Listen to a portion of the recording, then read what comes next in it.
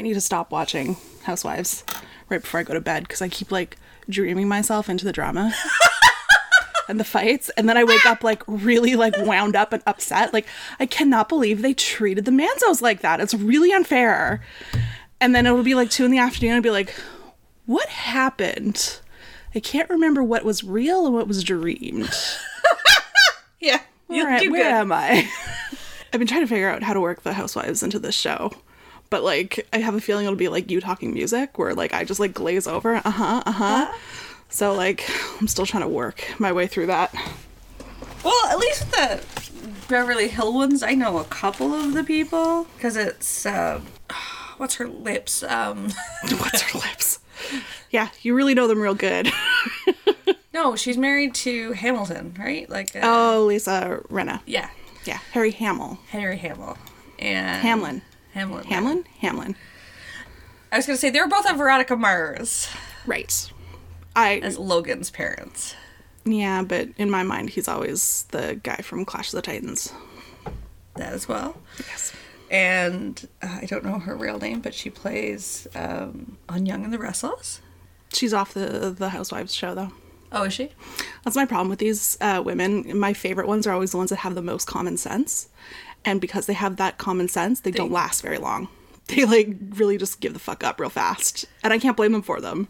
And isn't Nicola Sheridan on one of them now or something? Don't think so. Oh. So. She should be because she sits.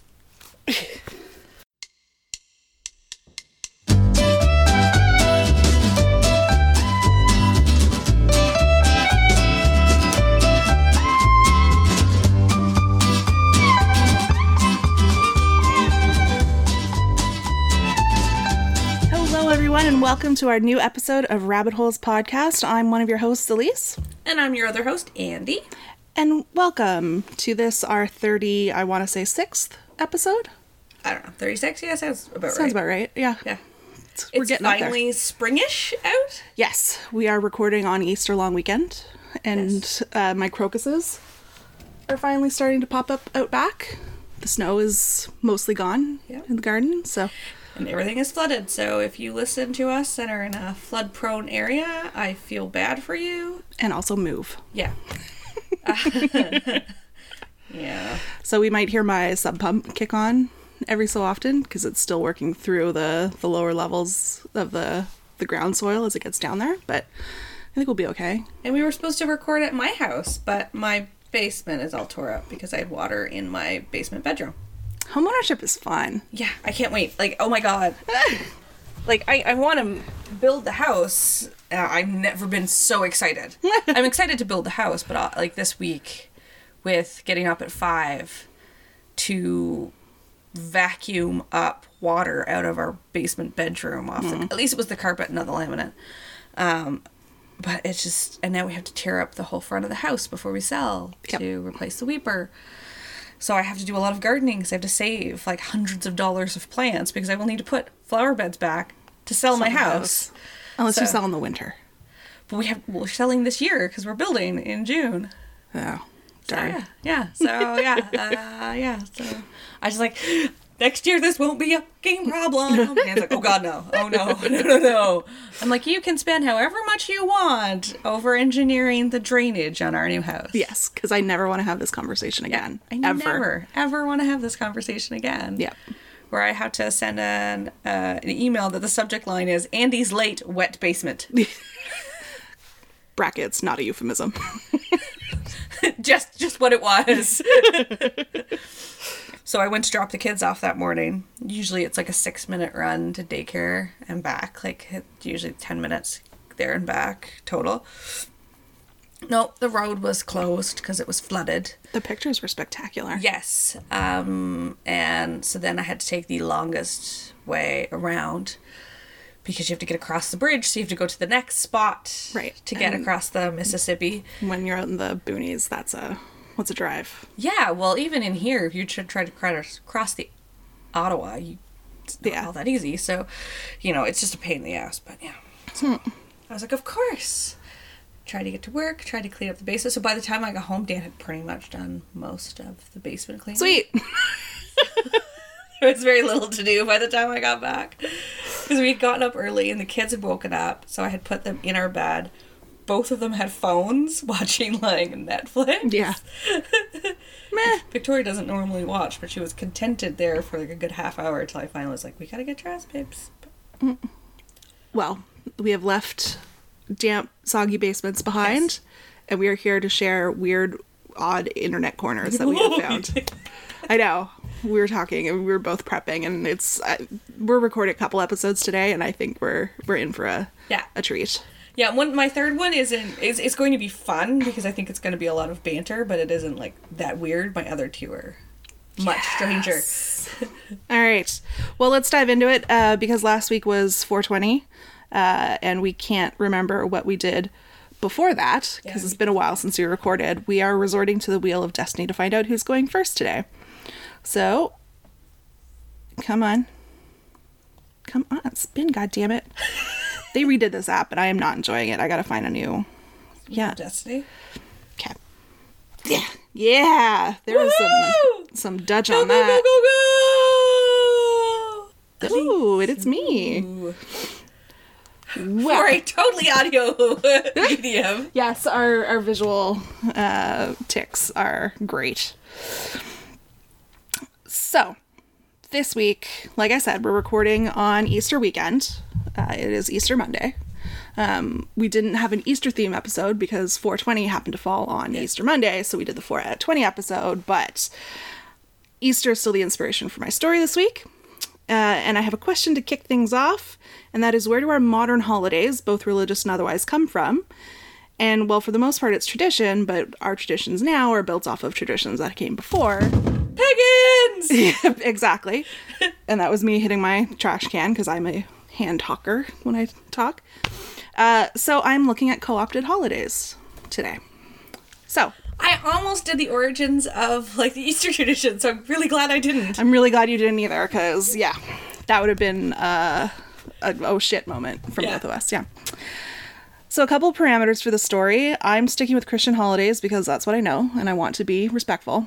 Well, as respectful as possible. I'm an asshole, so there's going to be some twists in there. A lot of people will say that pagan traditions were taken over by the church, but two things. One, pagan just means someone who practices a religion unfamiliar or unknown to you, so it's a catch-all term.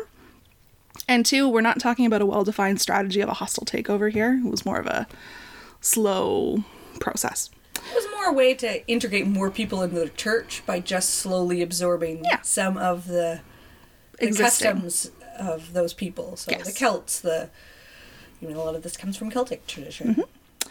So traditions and culture shifts over time, so it makes sense that people switch religions to keep their old-timey holidays, because who doesn't love an excuse to celebrate? So, of course, you hold on to the parties, if not the meaning behind them. It was, as you said, also a way to kind of keep peace as you moved into a new territory and insist that the locals follow your rules and worship your gods, but let them keep their holidays to keep them happy. And oftentimes Christian themes, names, people, reasons overlay existing traditions, which is why they can look a little messy and have roots in far-off places and distant times. And it's hard to really track what's real and what's coincidence. Yeah. So let's start with the inspiration for this story, and that's Easter. So for those who only know Easter as a time to find chocolate eggs peppered around your house, the origins of Easter is thus. On Friday, also known as Good Friday, Jesus was found guilty of heresy by the Pharisees and, with Roman cooperation, was sentenced to death and crucified. He was removed from the cross and entombed. On the following Monday, which is Easter Monday, so 3 days later, his followers went to his tomb to find that he had risen from the dead and ascended to heaven.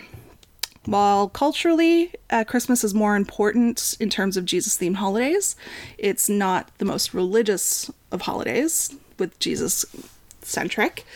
Easter has that beat by a mile. Yeah. Because that he was born was, okay, yeah, nice, fine. But the fact that he died is like... This is the whole Passion of the Christ. Yeah. Stages of the crucifixion. It's where the power of the story comes from.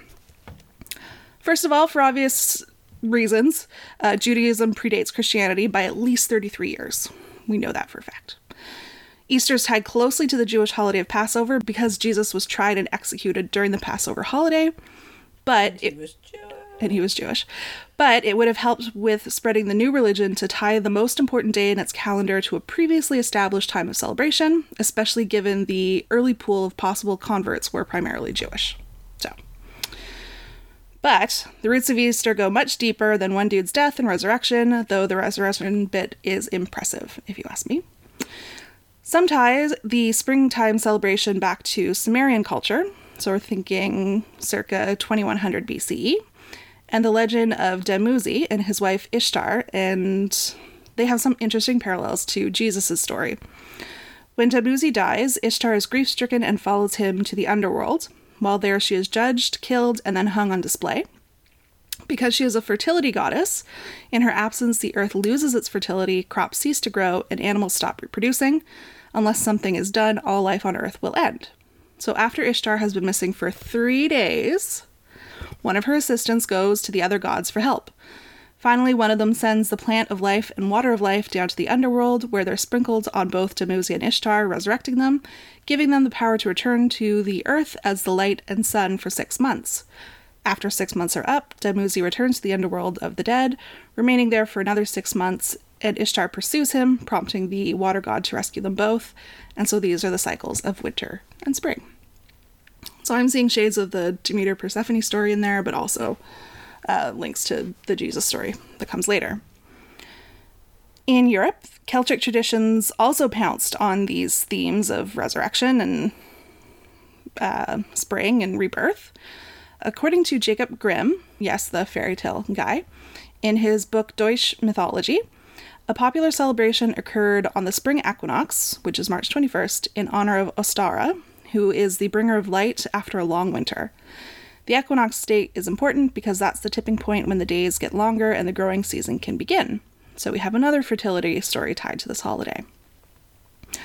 Outside of Sumeria, Ishtar was understood to be the Greek goddess Aphrodite, and in the 4th century Common Era, Christians believe that they found the spot in Jerusalem where Jesus spent his Easter long weekend, and coincidentally, maybe, it happened to be a spot where a temple to Aphrodite or Ishtar stood. So that temple was torn down so that the Church of the Holy Sepulchre could be built, which is the holiest church in the Christian world. All of these things just keep getting layered, one on top of the other, and it's hard to figure out where and what is true and the actual roots. So while the goddess Aphrodite's temple was getting knocked down, things started to get serious with regards to Easter as a recognized holiday.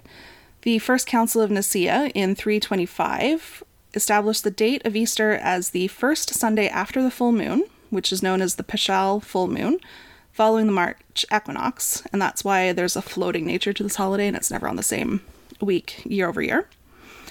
So Easter bops along for a few centuries as part of this crazy Christian cult, which is the academic way of saying new religion that no one quite understands yet. And this new cult is slowly but surely growing in size and affluence.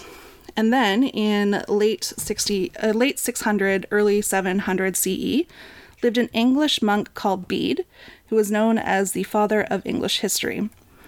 In his work, The Reckoning of Time, he explains the origin of the names of the months in England and claims that April originated from the Old English word Eostre, who was a pagan goddess. And fun fact, ya boy Bede is the only historical source that Eostre ever existed. So, one dude. And that's all we got.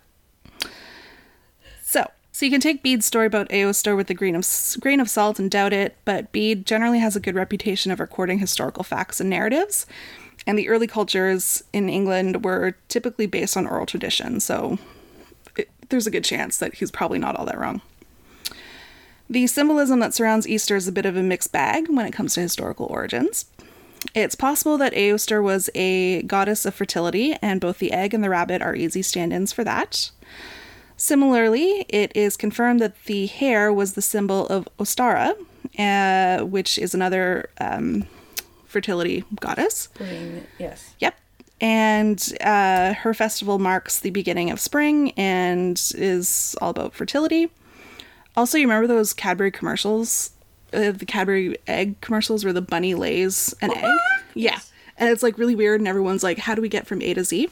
That's actually what I was going to do. Oh, okay. So you probably already know this, but it's not as crazy and as creepy as it sounds, because Ostara's story goes that she would heal wounded birds that she found in the forest by turning them into hares, and to thank her for it, they would lay eggs for her. So Cadbury actually tapped into an chocolate. Yeah. For centuries, Orthodox Christians in Mesopotamia have dyed eggs red around the spring as a symbol of Christ's death. So giving gifts of those. Giving up certain foods like eggs has long been practiced in the Christian faith, and the church encouraged the eggs thing as part of that Lenten process. So once Lent ends, it makes sense to decorate or celebrate and give eggs as gifts, which may be the origins of the egg hunt. And also, I think maybe the chocolate hunt, because if you're coming off of Lent, yes, you want to treat yourself. And my mother-in-law who gives up chocolate for Lent. Oh God, there's 40 days I wouldn't want to be around any woman. She does it every year, and I felt so bad. We had them over for dinner a few weeks ago, and I made brownies as dessert, and I was like, oh my God, I am such a jackass. I am sorry, because we were actually going to make something else. Right. And then I ran out of time, so I just made like a boxed brownie mix. Yeah. So instead I gave her, like I was doing ice cream sundaes, so I gave her just ice cream with caramel and berries, and I made it as fancy as I could with just not a drop of chocolate on it. I'm like, I'm so sorry. She's like, oh, this is really good. Here's some pineapple and strawberries and caramel and ice cream. At least you didn't just like whip her a banana and call it a night. So finally, the last kind of link to modern tradition, for some reason, and I couldn't find this online, 18th century German Lutheran immigrants to the Americas linked bunnies to Easter and imported the tradition to their new home. So we have them to thank for the bunny, but I can't figure out why. I think it's all tied to that fertility, spring, rebirth, babies. Like, who else can whip out 24 kids before summer? Yeah, like nothing procreates quite like a rabbit, and I used to have a humpy rabbit, so I can tell you that they like to hump. Well, 420 was Saturday, and I was sitting out back celebrating in my own way, and got halfway through the bowl that I was celebrating with, and a little bunny hopped through my backyard, and I was like, oh, the Easter bunny has come. And I was really glad there was no one around to hear me, because I literally said that out loud. Also, I'd like to say, why do we keep dressing? I don't understand how this has become a thing. Is, like, I get getting your picture taken with Santa, that... but the Easter bunny pictures? Yeah, I never grew up with that. No, me either. And I understand that that's been a tradition in some places, but going to a mall and having, like, an Easter court set up, circa Mallrats, that was not something I grew in. I don't care. Like, even the good costumes still look fucking creepy. I think it's just a way to, like, force people to come into, like, a mall. Because malls are dying, right? Like, everyone just shops online. People have been doing that since, like, the 70s and the 80s in the States. Like, yeah, but I don't know if not, that's like, a thing in Newfoundland? Like, or Canada. Like, I'd never seen that. And now, like, all my cousins put up pictures of, like, their kids with the Easter bunny. Or some rando in an Easter bunny suit. And I'm like, I don't understand it. It was funny. I followed Chrissy Teigen on Instagram, and John dressed up as the Easter bunny, and she filmed him practicing his hops out back. That was pretty sweet. So I think if, like, you're the dad and you're going to do it, that's fine. But, like, putting your kid on some random person's lap in the mall, any other time that sentence would, like, have CPS at your door asking questions. Like, the same thing at Christmas. We all do it at Christmas, but yeah, but that's a fun sort of mildly, and at least you could see that person's face. Like, you could literally have a carny in, like, that rabbit suit and not know. Dead plastic eyes. I know. Oh, it's so upsetting. Okay, sorry. So the long and the short of it is, like, just fucking stop it with the creepy. Yes. Good time to bring up Christmas, though, because I'm now moving on to talking about Christmas and how that got co-opted. So, just like the death of Jesus, his birth has some links to pagan holidays and traditions because the early church fathers used existing cultural and religious practices to their benefit. Historical evidence suggests that Jesus was born in the spring, but since there was already a Jesus-themed spring holiday, that wasn't going to work. You need to spread those holidays around. So for those of you who don't know the story, an angel appeared to Mary and told her she was carrying the Son of God. Herod had heard of this as well and was on a mission to do away with all the male children born within a certain window. So Mary and her new husband fled Jerusalem for safety, and while en route, Mary gave birth to Jesus in a stable since rooms at the inn were lacking. 3 kings or wise men showed up with just the absolute worst gifts to give babies after following a star to this Messiah. Also, please read Lamb by Christopher Moore if you haven't already. It is the awesomest book ever written. The full title is Lamb, the Gospel According to Biff, Christ's Childhood Pal. And it's 33 years that the Bible doesn't cover. So Biff, the main character, meets Jesus when they're like 5 or 6, and they go east together so that Jesus can learn how to be the Messiah and come back and save his people. I read it like every Christmas. It's the best book ever.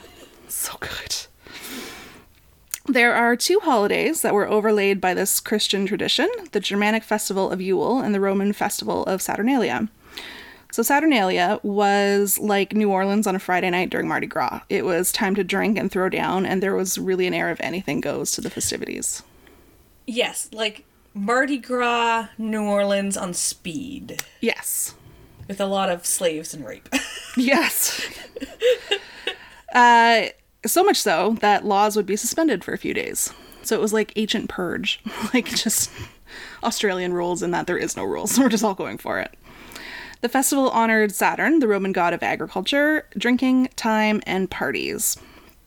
These parties would include feasting, role reversals, free speech, gift-giving, revelry, gender-bending, sex, drinking, telling it like it was to Deborah and HR who pissed you off, and anything you really wanted. There were no rules. This festival occurred after the winter equinox, as when the days start to get longer, and the timing eventually morphed Saturnalia into the celebration of the birth of the unconquerable sun, or Sol Invictus in the Roman tradition, and that happened to be on December 25th. So that's how we linked December 25th with these big holidays. Yule is a single event, is harder to pin down because it refers to the time of mid-November to mid-January, and means different things in different cultures. In general, though, it is widely understood to be a time of celebration. Yule has been connected to traditions like the Wild Hunt. So think J.K. Rowling's Headless Hunt in the Harry Potter books. But basically it's a hunt where supernatural creatures participate in, and it's usually connected to Odin.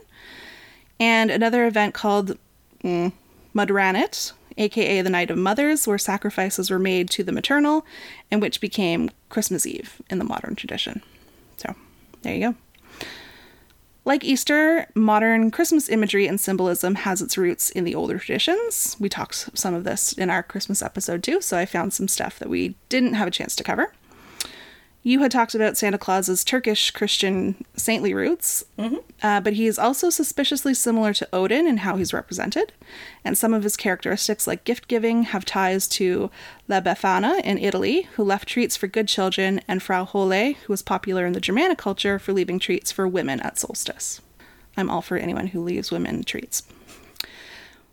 While you couldn't pay me to eat fruitcake, its origins are actually in ancient Egypt, where cakes with fermented fruit and honey would be placed in tombs of loved ones to eat in the afterlife, and then Romans developed a similar treat with mashed pomegranates for easy travel in battle, and Crusaders took honey cakes with them into the Middle East. And I think some of the fruitcakes I have tried over time have been circa those eras. I was just going to say. Which is why I don't like them. I was going to say, because the families could also eat them when they die. Yes, exactly. Kissing under mistletoe has its roots in a bunch of cultures. Romans saw it as a fertility symbol, so would bone under it. Norse culture would negotiate for peace near growing mistletoe because they revered it. And the Druids would hide under it during storms because they believed it would protect them from thunder and lightning. So lots of reasons to stand under mistletoe, regardless of when or where you are. Just don't touch it. It's fucking prickly as shit. Yes. And last but not least is a holiday held as a high holy day to all Outlander fans, and that is Samhain. Samhain. Sorry. Samhain. I knew it had a weird pronunciation. I was looking for it in my notes and I couldn't find it. If I were to phonetically pronounce it, it comes out as Samhain. Yes. But it's actually Samhain. Yeah. In the grand tradition of all Celtic languages, where you don't actually put the letters in the word that you're trying to spell. Because I mispronounced it for years. Yeah. As a Wiccan, that's terrible. But I mispronounced it in my head as I read the Outlander books, and then Outlander TV show happened, and I was like, fuck, now I have to readjust everything, all the internal dialogue. Fuck. Anywho, from History.com, Samhain is a pagan religious festival originating from an ancient Celtic spiritual tradition. In modern times, Samhain, which is usually celebrated from October 31st to November 1st, to welcome the harvest and usher in the dark half of the year. Celebrants believe that the barrier between the physical world and the spiritual world breaks down during Samhain, allowing more interaction between humans and the denizens of the other worlds. To ancient Celts, Samhain was the most important of the 4 fire festivals, which occurred at the equinox and the solstice dates. It happened at the midpoint between the fall equinox and the winter solstice. To recognize the date, home fires were left to burn out on their own while the families would bring in the harvest. And once the harvest was in, people would join Druid priests in lighting a community fire to represent the sun, offer prayers, and sacrifice cattle. At the end, they would take part of the ceremonial flame home with them to relight their own fires. In some areas, you had to participate and present yourself to your local lord or king for head count, I'm assuming. It's a way to annually get a grasp on your tax base. Or else you face the wrath of the gods. So that's a good way to ensure that you're going to file your taxes, tied up with your deities. Because the barrier between the worlds were thinnest at this point, it was common for supernatural folk, like fairies, to be around at this time of year. So treats would be left outside the villages for them. But there was also lots of scary creatures that would pop up at this time too. With the thinning of the veil, dead ancestors would come through, so people would dress up as animals or monsters to discourage them from kidnapping them and taking them away to the other side. All of this made the early church very nervous. There wasn't another Jesus-themed holiday that they could throw at the problem, so what were they going to do? Well, in the 5th century, Pope Boniface tried moving the holiday to May and co-opted it as a celebration of saints and martyrs. Poor planning, though. Moving a fire festival with a theme around your harvest into May was probably not. Didn't think that went through. It didn't work, and people just celebrated the old way. Anyway, the church is slow to react, so it wasn't until 4 centuries later when Pope Gregory realized it probably wasn't going to work. Like, they gave it time, and it still wasn't working. 4 centuries? Yeah, 400 years, but they finally got the message. So they moved... Jesus, why is everybody still doing this Satan pagan worship shit? We'll give them another decade or 2 to see if this is going to catch on or not. We'll watch it. So they moved the celebration of the martyrs and saints back to the old time and combined All Saints' Day, November 1st, and All Souls' Day, November 2nd, with the older tradition of Samhain. Now, if all this sounds familiar, it bloody well should, because we're talking about the ancient roots of Halloween. With the 9th century realignment, October 31st became known as All Hallows' Eve. And the comparatively modern Celtic people are great at holding on to traditions, so it's no surprise that they brought Halloween to the Americas with them when they started to immigrate in large numbers. Asking for treats door to door is tied to the Samhain tradition of mumming, where people would dress up, go door to door singing songs for the dead, and getting cakes as payments. And pranks were a feature of the Samhain festival as well, but they'd be blamed on fairies. So tricks and treats. Mm-hmm. All at Samhain. Did you know that where the jack-o'-lantern comes from? Something about turnips. Yes, so because it was one of those ways to ward off those evil spirits that were coming through the veil, mm-hmm. they would carve turnips and carry them around when they were doing the mumming. But have you ever cut up a fucking turnip? I was going to say, can we talk about the logistical difficulties of carving a turnip? Because, I mean, these are Celtic people, root vegetables, right? Yeah. So that's probably one of the biggest root vegetables was a turnip. I mean, every time now when I do stews and stuff, because I really only like turnip in stews and soups, I buy pre-cut up turnips, or I buy like the smaller rutabagas you can get. Yeah. Because I threaten every time I buy a regular turnip to go outside and use the chop saw. Yeah. Fair. Because you're just like... Yeah. I don't eat turnips because I don't particularly care for them. But even if I were to force myself as an adult, it's the cutting up that would scare me away from the task. I don't like buying pre-cut up, but I damn well buy pre-cut up turnips. Well, I guess if you're going to carve a turnip, if you start in early October, you can really take your time and like dig in carefully. I can't even imagine. No, neither can I. Not good. Even without the wax, because the ones we get up here have wax on them, which makes them even harder to cut up. Yeah. But home, they don't have the wax on them. But even then, it's still like... It's not worth it. Yeah, you're putting, like, you're standing on your tippy toes, leaving your feet off the ground, hoping to get that knife through and not... And not your own hand. Yeah.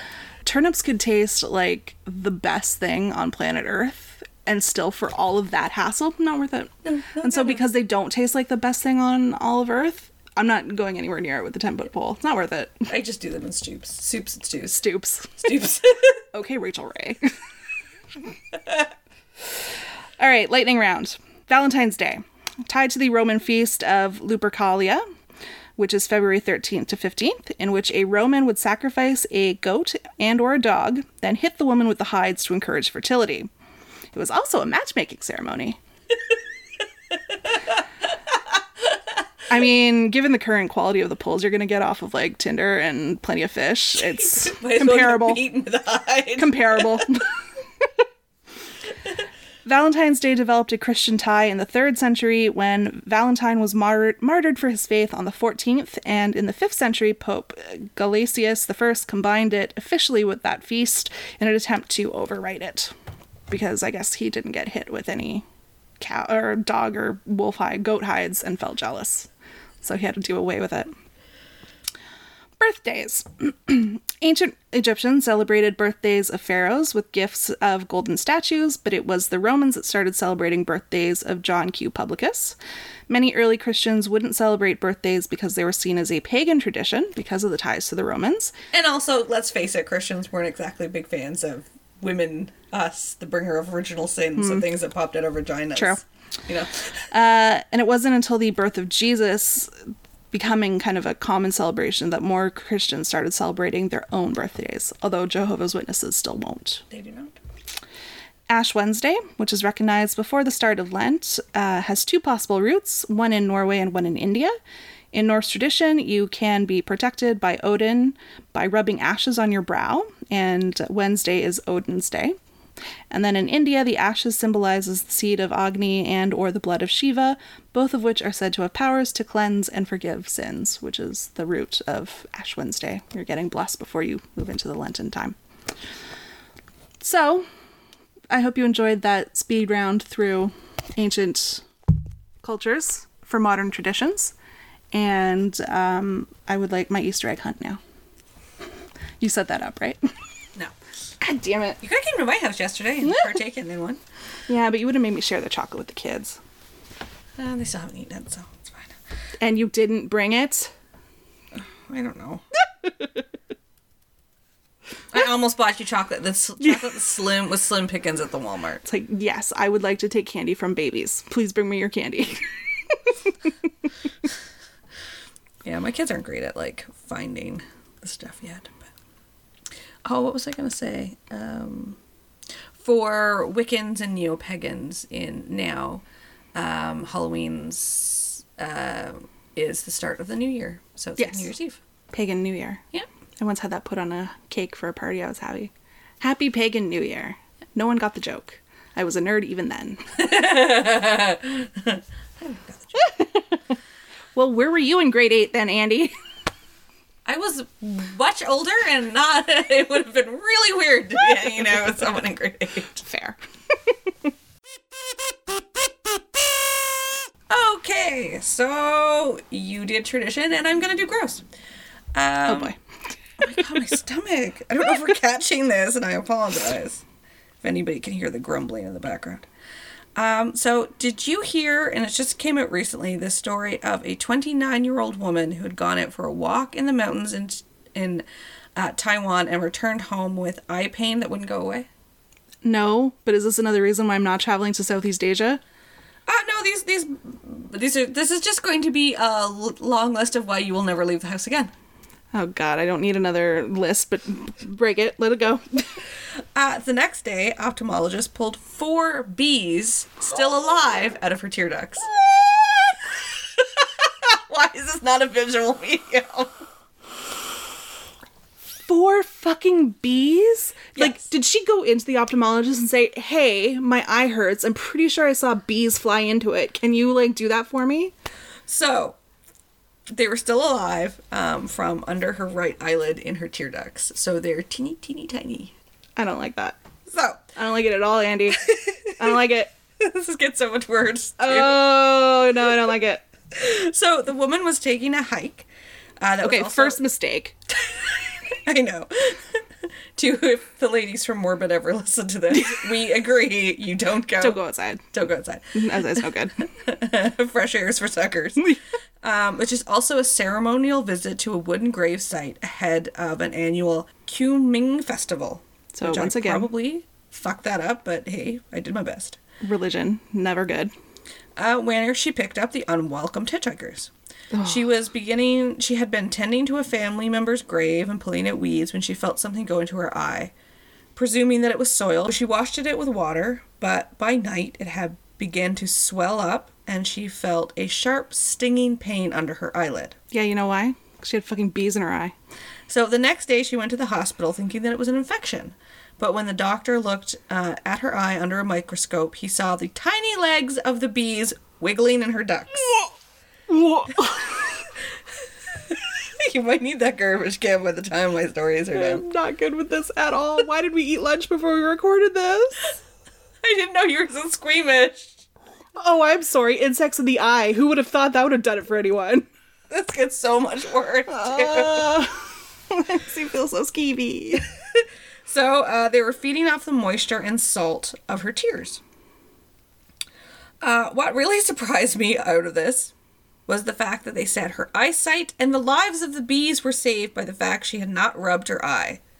How did she not rub her eye? I rubbed my eye like 4 times reading this article. Also, who the fuck cares about the lives of bees? I know we're supposed to protect the bees at all costs at this point, but game over when you fucking enter my eyes. So, what were these bees? They are sweat bees. Don't like that word either. So, they're teeny tiny bees about the size of ants. They're like other bees. They eat nectar, so they're pollinators, and they do sting.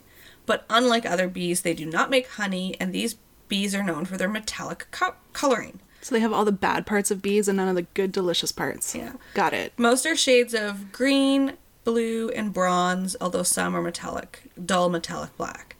They like to eat and drink salt and water, which is what's in Tears. sweat. Yeah. Hence the name. Also, what's saltier than sweat? That's tears, and they love them some tears. So, of course, I went looking for other cases of bugs in people, and I was not disappointed.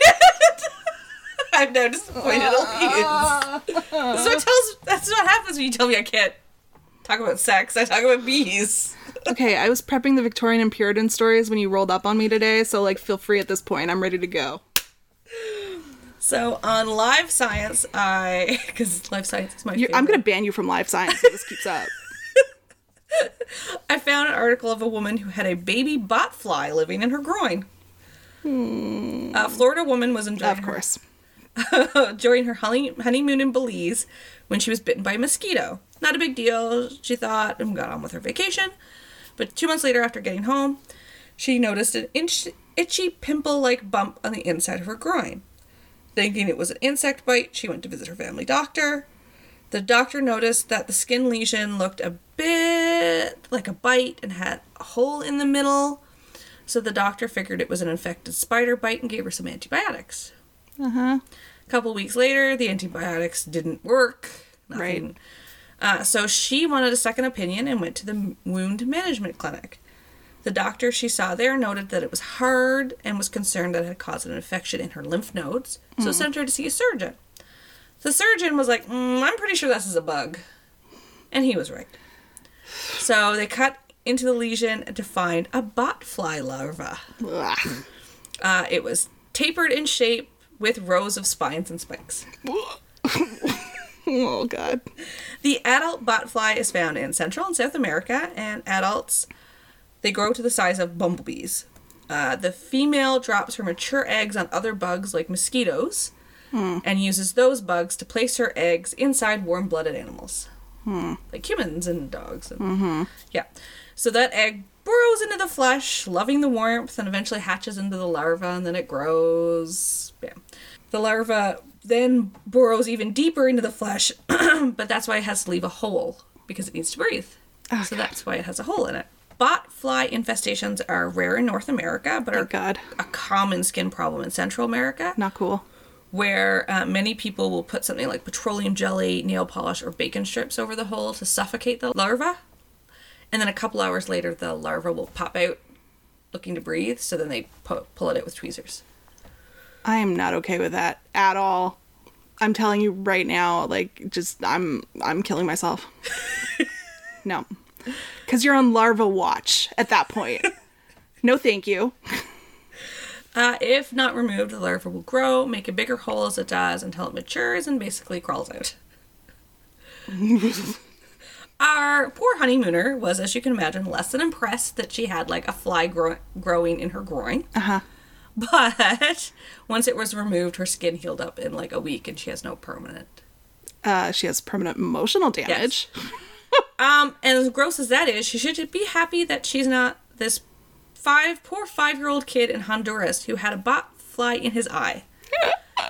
The larva was in the late stages and camped out in his eye socket, and his surgery was much more complicated and was performed by the U.S. Air Force Mobile Ophthalmological Surgery Team that was at that time working in rural Honduras. The eye again? Yeah.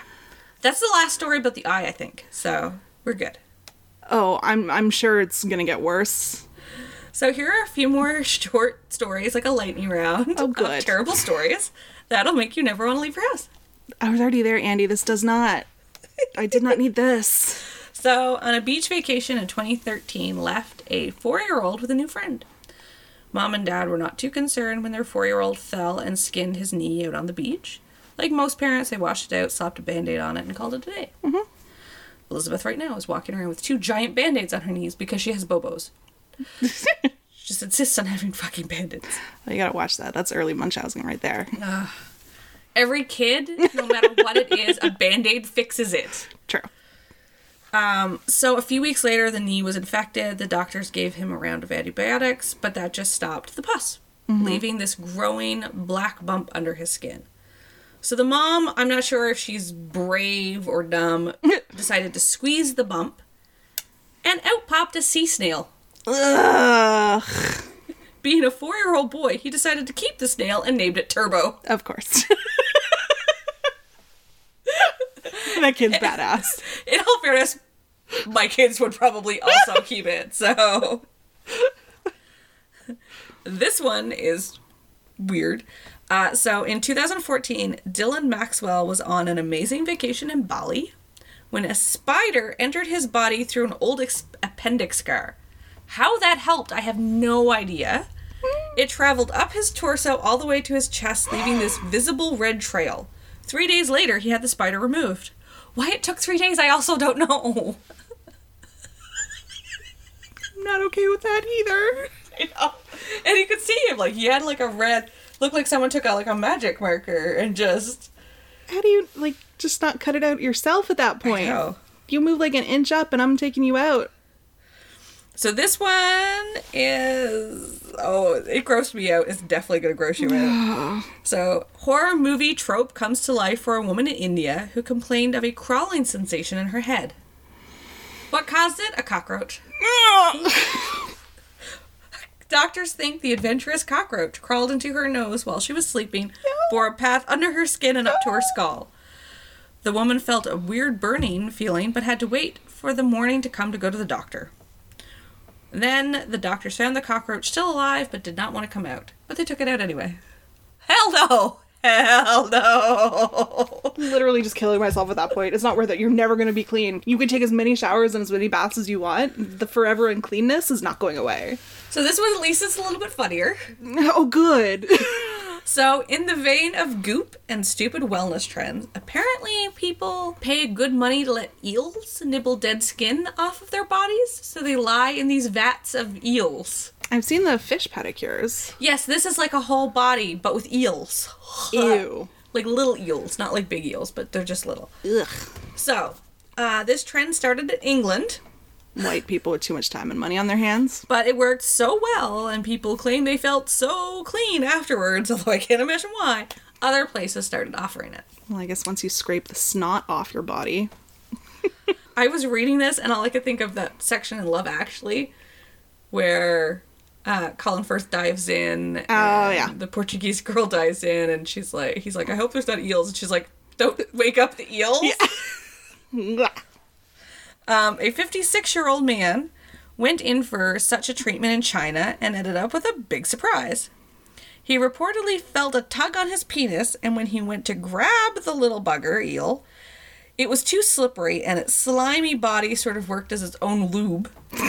And it wiggled its way up his urethra in seconds. He was taken to the hospital right away, and after a 3-hour surgery, they pulled a 6-inch eel out of his penis. Oh, God. Why are you naked in a vat of eels? Even if you're wearing swim trunks, like, they get in there. Speedos, people. Like, Unless you, like, saran wrap the tip of you're asking for trouble no matter what. like a banana hammock, something tight. Keep it tight. Damn it. But, like, isn't there some sort of similar, like, fish in, like, Amazon or something? Yes. It does the same thing. It corkscrews up your urethra? Yeah. So I was going to cover that one, but then I found this one, and this one's much fucking funnier, because this is someone's... Well, it's a little Darwinistic. Like, Yeah, like, you this don't is- deserve to procreate because you've willingly put yourself through this. Yeah, like you lid down in a vat of eels to nibble dead skin instead of just, I don't know, getting a sugar... Exfoliating? Yeah. Yeah, getting some sugar and exfoliating. I don't know. Anyways. In Phoenix, a woman was convinced she had a brain tumor. She had vision blurriness, numbness in her limbs, and a bunch of other symptoms. She went to the ER twice and had 2 CAT scans. Both came back clean. She finally convinced a neurosurgeon to do an MRI. When it came back, he looked at it, was like, surgery now. And it wasn't a brain tumor. It was a pork tapeworm. Oh, God. These were the horror stories that I grew up on as a child. Which was nestled, all tucked in to her brain, eating it. Ugh. How does one get a pork tapeworm? By eating food tainted with fecal matter from someone or something who is also infected with a pork tape. Thank Premier Ford for cutting funding to Everything. restaurant. What am I looking for? The word I'm looking for, like when they get that rating, inspections. Like Health inspectors? Health inspectors. Yeah. Yeah. Yeah. So This is why growing up, I never understood that you could actually eat pork that was tender, because the big fear was you were going to get one of these. So my parents would like roast or fry the shit out of pork until it was like shoe leather. And like I have developed the need to eat mustard with my pork chops because it at least adds some sort of moisture back to the food. But yes, this was my fear as a child growing up. but it's not from undercooked beef. It's actually just from poop. Well, yeah, but we didn't understand Yeah, that. yeah. And so you just figure if you cook everything to death, it'll be fine. It was also very British to cook everything to death. It wasn't boiled, but true. Which, So by the- the way, don't forget your pork loin in my fridge when you leave. So to end with a palate cleanser of sorts. Oh, I do not like that linkage. In August of 2010, a Massachusetts man went to the hospital with a collapsed lung. He had battled emphysema for months, and when his lung gave out, he figured he had cancer. It wasn't cancer. Can you guess what it was? It's something I'm not going to like very much. It was a pea plant. About a half an inch in size. Like a legit... Yeah, a plant. There was also another story of a German man where they cut out a 4-inch fir tree out of his lung. Because you inhaled the seed and then it just started to grow. Apparently it didn't necessarily What? need light. But yeah. What? Yeah. So this guy's lung collapsed and he figured he had lung cancer and he was done for, and it turned out it was a pea plant. What? Yeah.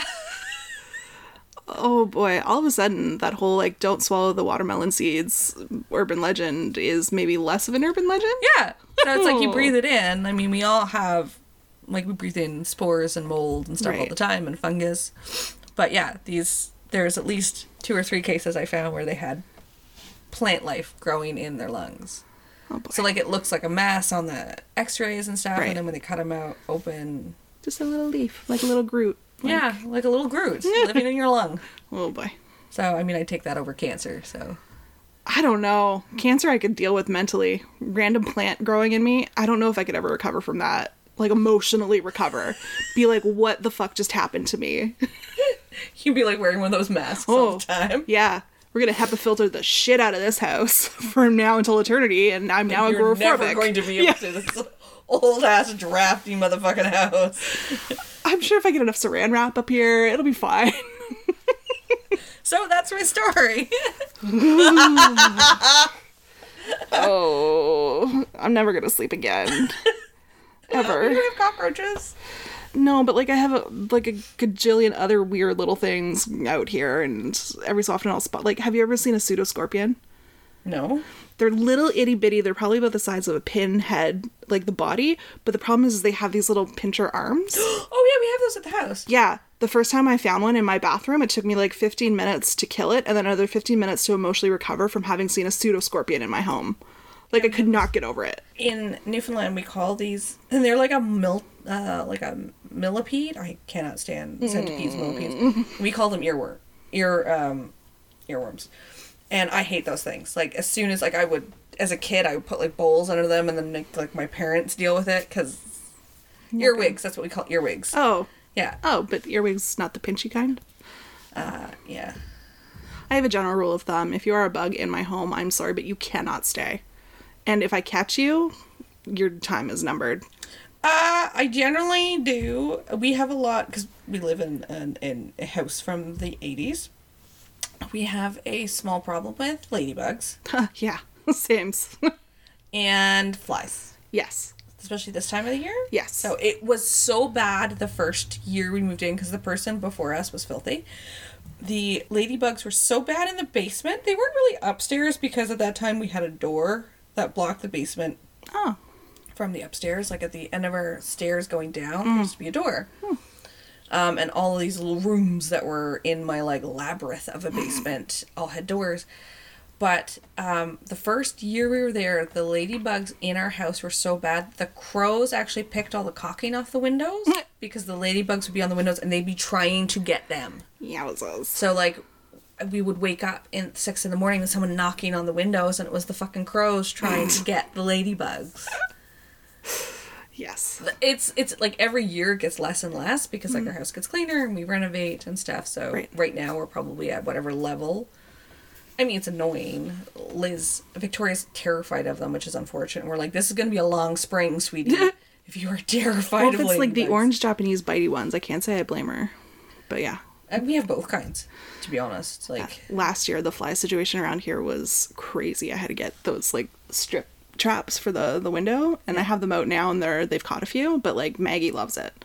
It's Maggie's favorite time of year. It's like Christmas for her. And so all these little sky raisins, she just goes nuts catching them. Well, you've been to my house with that like glassed in front porch. That thing, like, we started spraying aggressively with Raid. And up until the last couple years with us thinking of selling, we haven't really, because I don't really like Raid and stuff. Yeah. Because especially with my asthma, it really causes problems. But you go in like a day like today, and you go in there, and it'll just be black, and it'll be just buzzing. Like you go in through the back of the house, just because it honestly feels like that front porch is just going to lift off and fly away. Hundreds of flies. Amityville style. It's honestly like a horror movie. And they live in the siding. I don't know where all the eggs are. I think it's in the between the window, like yeah, and it's in there in the cracks. Yeah, and like I really have to clean out that before we sell, but it's nasty. It is so gross. Well, on that note, if you want to hear more about us, head over to our website. Which my blog will be up soon. It's on space. It's not on bugs. Oh, good. So our website is www.rabbitholespodcast.com. Our email is rabbitholespodcast@gmail.com. If you want to drop us a line, let us know what you think of the show, tell us about rabbit holes that you fall down or rabbit holes you want us to fall down for you, go ahead and send us a message. Also on our website, you can find our support tab, which links you to our patron page. Come on board as a patron. You'll get access to a lot of fun stuff for the Velveteen tier and above, and free episodes, or not free episodes, but special extra episodes for all levels. Also on our website, we have our merch tab, which links to the Redbubble store, so you can pick up some Rabbit Holes podcast merch and start repping us out in the big bad world.